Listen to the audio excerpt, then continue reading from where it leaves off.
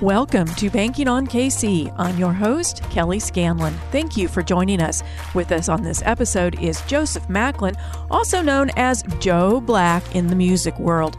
He's a Grammy-nominated music producer and songwriter who left Los Angeles after working with top-name performers like Ariana Grande, Justin Bieber, Stevie Wonder, Diana Ross, and several others, but returned to Kansas City and established the District record label. He's mentoring area students and creating entertainment venues. Welcome, Joe. Thank you. I'm more than honored to be here. Well, we're so happy to have you here in the studio today.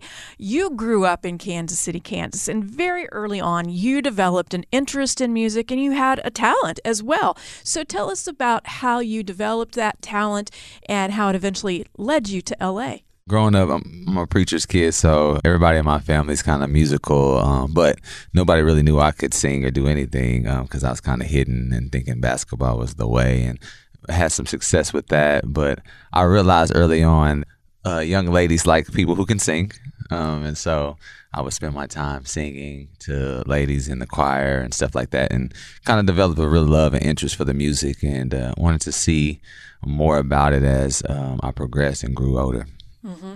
Why did you think you had a shot in L.A.? Did you know somebody there? What took you there? Well, my mentor, named Craig Lindsay, he took his time with me and showed me really the ropes of really how recording was. And so I kind of developed and, I was like, let me take my shot at it. He knew somebody in L.A. and I went and met with this guy and they felt like I had something. But of course, I had a lot of growing to do. But going out there just kind of opened my eyes that there was opportunity and there was access to the industry. You were working with some of the really big names out there. How did you get connected with those folks? It was really about connections and people I knew. My cousins were already out there and they were like, man, come out and hang out and just see and get the wave of the land. I was in LA in 2008 and really nothing was happening. A friend by the name of Earl Watson and I grew up with Baron Davis as well and introduced me to Baron Davis a long time ago, and Baron lives in L.A. Baron was like, man, you got something special, come out and help you out and to introduce you to who you need to know. And that kind of opened up the door, and I ended up meeting a guy named Harmony at church. He invited me to work on this project with this young lady. He told me, this is going to be a big project. He was like, trust me, it's going to change our lives. And I was like, okay. I was new and I was just like my really first big thing, I would say. And that young lady just happened to be Ariana Grande. Wow. Yeah. and from there, it just took off. From there, it was just the waterfall happened at that point. So everybody wanted to work at that point. We were able to kind of break Ariana's career. We did her first and second album. That's where we would be Grammy nominated. And it just opened up the door to Justin Bieber, to Jill Scott, to, Diana Ross, Evan Ross, Stevie Wonder, so on. So when you say you worked with her on her first two albums, what were you doing? I was the vocal producer for that album. So literally when Ariana would record, she didn't want to record with anybody but me. So me and Ariana were in for at least I'll say about 8 to 10 months. Just me and her in the studio Monday through Friday or Monday through Sunday, working and recording her album. You get nominated for a Grammy Award. It was for Ariana's album. It was for the best pop vocal, which meant a lot because I was the guy recording all the vocals. And so it was like one of the first times that I realized like I was getting calls from people in the Grammy U. Someone came to me like vocal production should be a Grammy that is presented because they felt like I did so good on the vocals on her album. Ariana's a great singer and, I just was able to, get the best out of her, I think, but she's phenomenal regardless. So you have all this going for you. You're highly in demand, and you decide to come back to Kansas City. What brought you back here? One, family. My father was having some complications, and I always had said to myself, if it was about my family or this industry, I would always choose my family first. I was just coming back more often just to check up on my father and my mom. Growing up, family was everything for us. So I would come back and I would just realize that there was no resources. Even after I graduated in '99, I'm like, man, there's still no resources. There's no accessibility for students or kids to really want to hone in on their craft. And being in LA, you get to see everyone have those resources. You know, being with Ariana, she's like, "Oh, I don't go to school. I got a tutor." I'm like, "A tutor?" You know, like that's crazy. But LA had the resources and they had the opportunity. Even within the regular curriculum in the public schools? Yeah. These were courses they could take. They could take. And so opened up my eyes. I'm like, man, the kids back home were like me, you know, and my mom, it was kind of taboo. My parents didn't know anything about the music industry, the music business. That was something that was just, you know, we were detached from. My mom didn't know how to get me into these sectors. And so I just was like, I got to do something to give back to kids that want to do and make this a 9-to-5. So my thought process was, how can I create an ecosystem for students and kids to understand that they can be making $50 an hour recording music, doing something that they love doing. So you're creating an ecosystem. You have a studio. You found a district recording studio and label. Tell us about what you're doing to create that ecosystem. What does it consist of? It just consists of, we're learning, and I think we're seeing more often that not everyone's going to college, but there are trades that are out there where our kids can get a trade and take that trade and be right into the system. What I was seeing was a lot of these students were coming from these big audio engineering schools, and they were maybe $60,000, $70,000 in debt just to come see me in the studio and want to intern and have no idea where to begin or what the process was really like being in the field, or what they call real world learning now. So I was in awe because now you have a learning curve. You're in debt as a student. You come to me and now you're trying to figure it out. So that's another year that goes by that you're trying to figure things out. So my mindset was, how can I teach them from being in the field or real world learning where they're able to enter into the workforce or workplace and not have a learning curve, and they can directly go into a radio station. They can directly go to work in any studio in the world. They can work at T-Mobile Center if they wanted to, knowing how to run equipment and get in and out of the system. Right. There's other applications besides the music industry. Yes, so many other applications, and I think and a lot of people don't understand that it's just not making music. It's so many other avenues for our kids to be able to work in and get resources for themselves, if we provide it to them. Where do the students come from? You obviously don't have a separate school, so tell us how they find what you're doing and participate in what you're offering. So De La Salle, Mr. Stalin at De La Salle, was the principal at the time. He saw me speak about my program, and we sat down. I went over to De La Salle, and he wanted to have my program into his school. And so the last 2 years, the kids are bused to me in their 7th hour. I teach them 7th hour, and my audio engineering class is what they take, and it applies towards their grades for their school. So I was able to integrate myself in De La Salle by the door being opened by Mr. Stalin.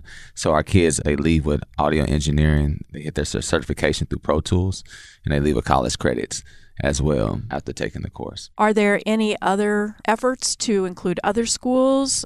Talk to us about the possible expansion. Yes, that's what we're doing now. We've been expanding. I've been really in close contact with Liberty School District. They've been bringing the kids over just to see, because they want to see the interest. And we are seeing that it's not only affecting the kids and just, them wanting to be cool and record, but their attendance as well. So the kids at De La Salle, some of them were for 68, 67% attendance rate, went to 98%. Well, if I remember right, they don't get to attend your class unless they meet certain attendance goals. That's right. They have to. And I wanted to, at the same time, this is a beautiful thing, this thing we call music, but I do want to continue to have those core values and just, hey, you can't be rewarded if you're not putting in the work, right? I think we have this false perception that everything just falls in our lap, but that's not real life. It's not the real world. And I want my kids, I want them to know that we work together.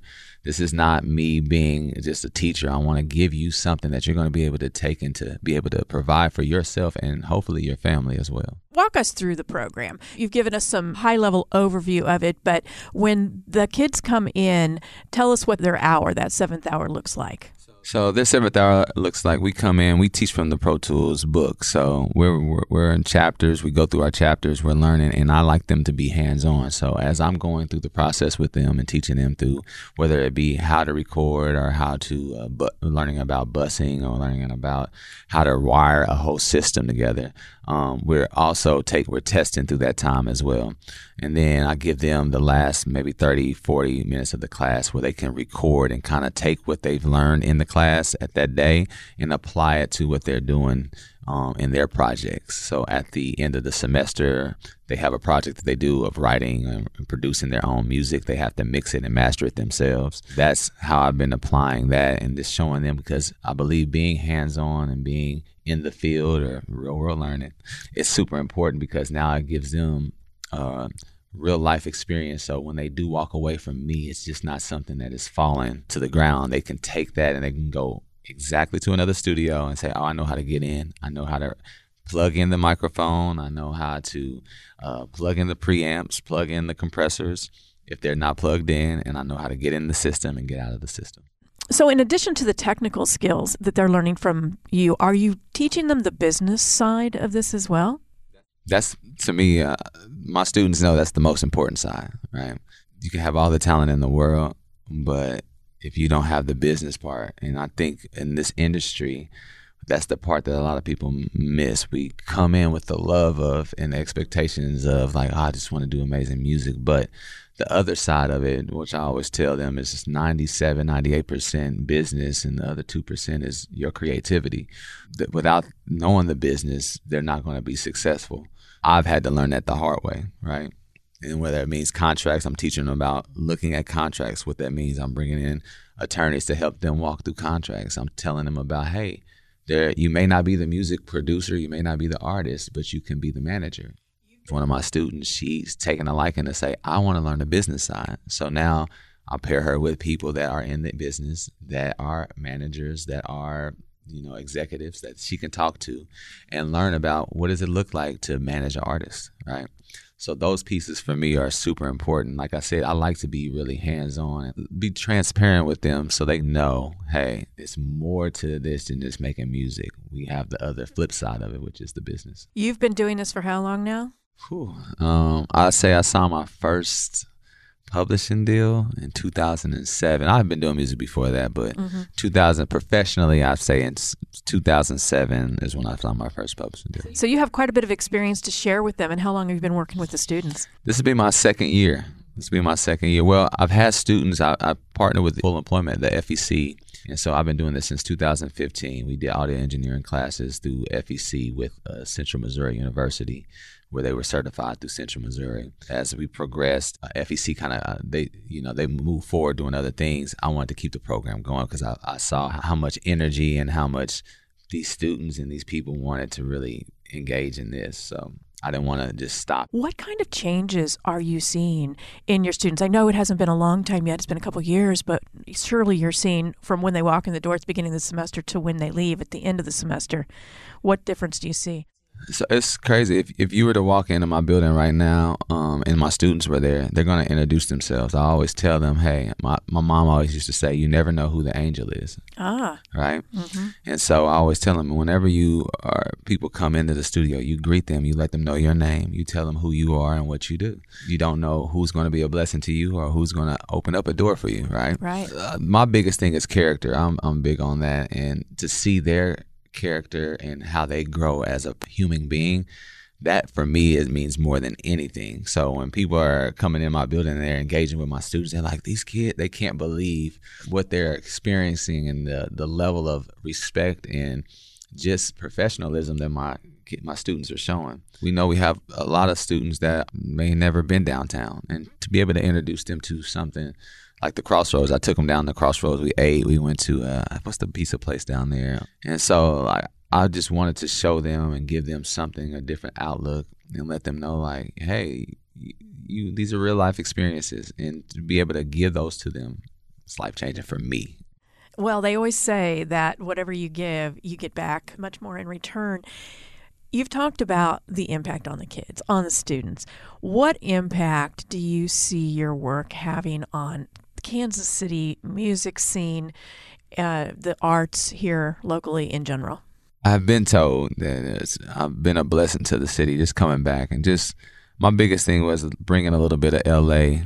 to Kansas City. And what I mean by that, Kansas City already has the talent. Just being someone who can show them, hey, that this is accessible for you to do. My biggest saying is we do the impossible. So things that people tell us can't be done, we try to show them that it can be done. So doing events through the city, and I think the first event I started was on a Tuesday, which is a unconventional day for people to show up to an event, but we had a packed house every week. That let's open up the doors for people to know, like, there's more days in this week than Friday, Saturday, and Sunday that people would like to get out or need a getaway. I hope and I'm praying that the impact that we're having is life-changing, and it is something that I believe that it will be sustainable through the city, and we'll see more people from Los Angeles to New York to Atlanta to Texas come to Kansas City and say, hey, this is the place to be. What would you like your legacy to be? My legacy really is about giving back, and my legacy really is to change a life that's going to change a life. If I can impact somebody's life and give them hope, I know that they're going to give somebody else hope, right? And that just is a chain reaction. When my mentor took me on, his only requirement of me was, hey, what I'm teaching you, you pave it forward and teach the next person so we can keep this thing going. So I believe if I can continue to just implement and just, give the love, everything I do is built off love. So I want to make sure I'm showing love, giving love, and letting the art students know, and just people in Kansas City know, to dream.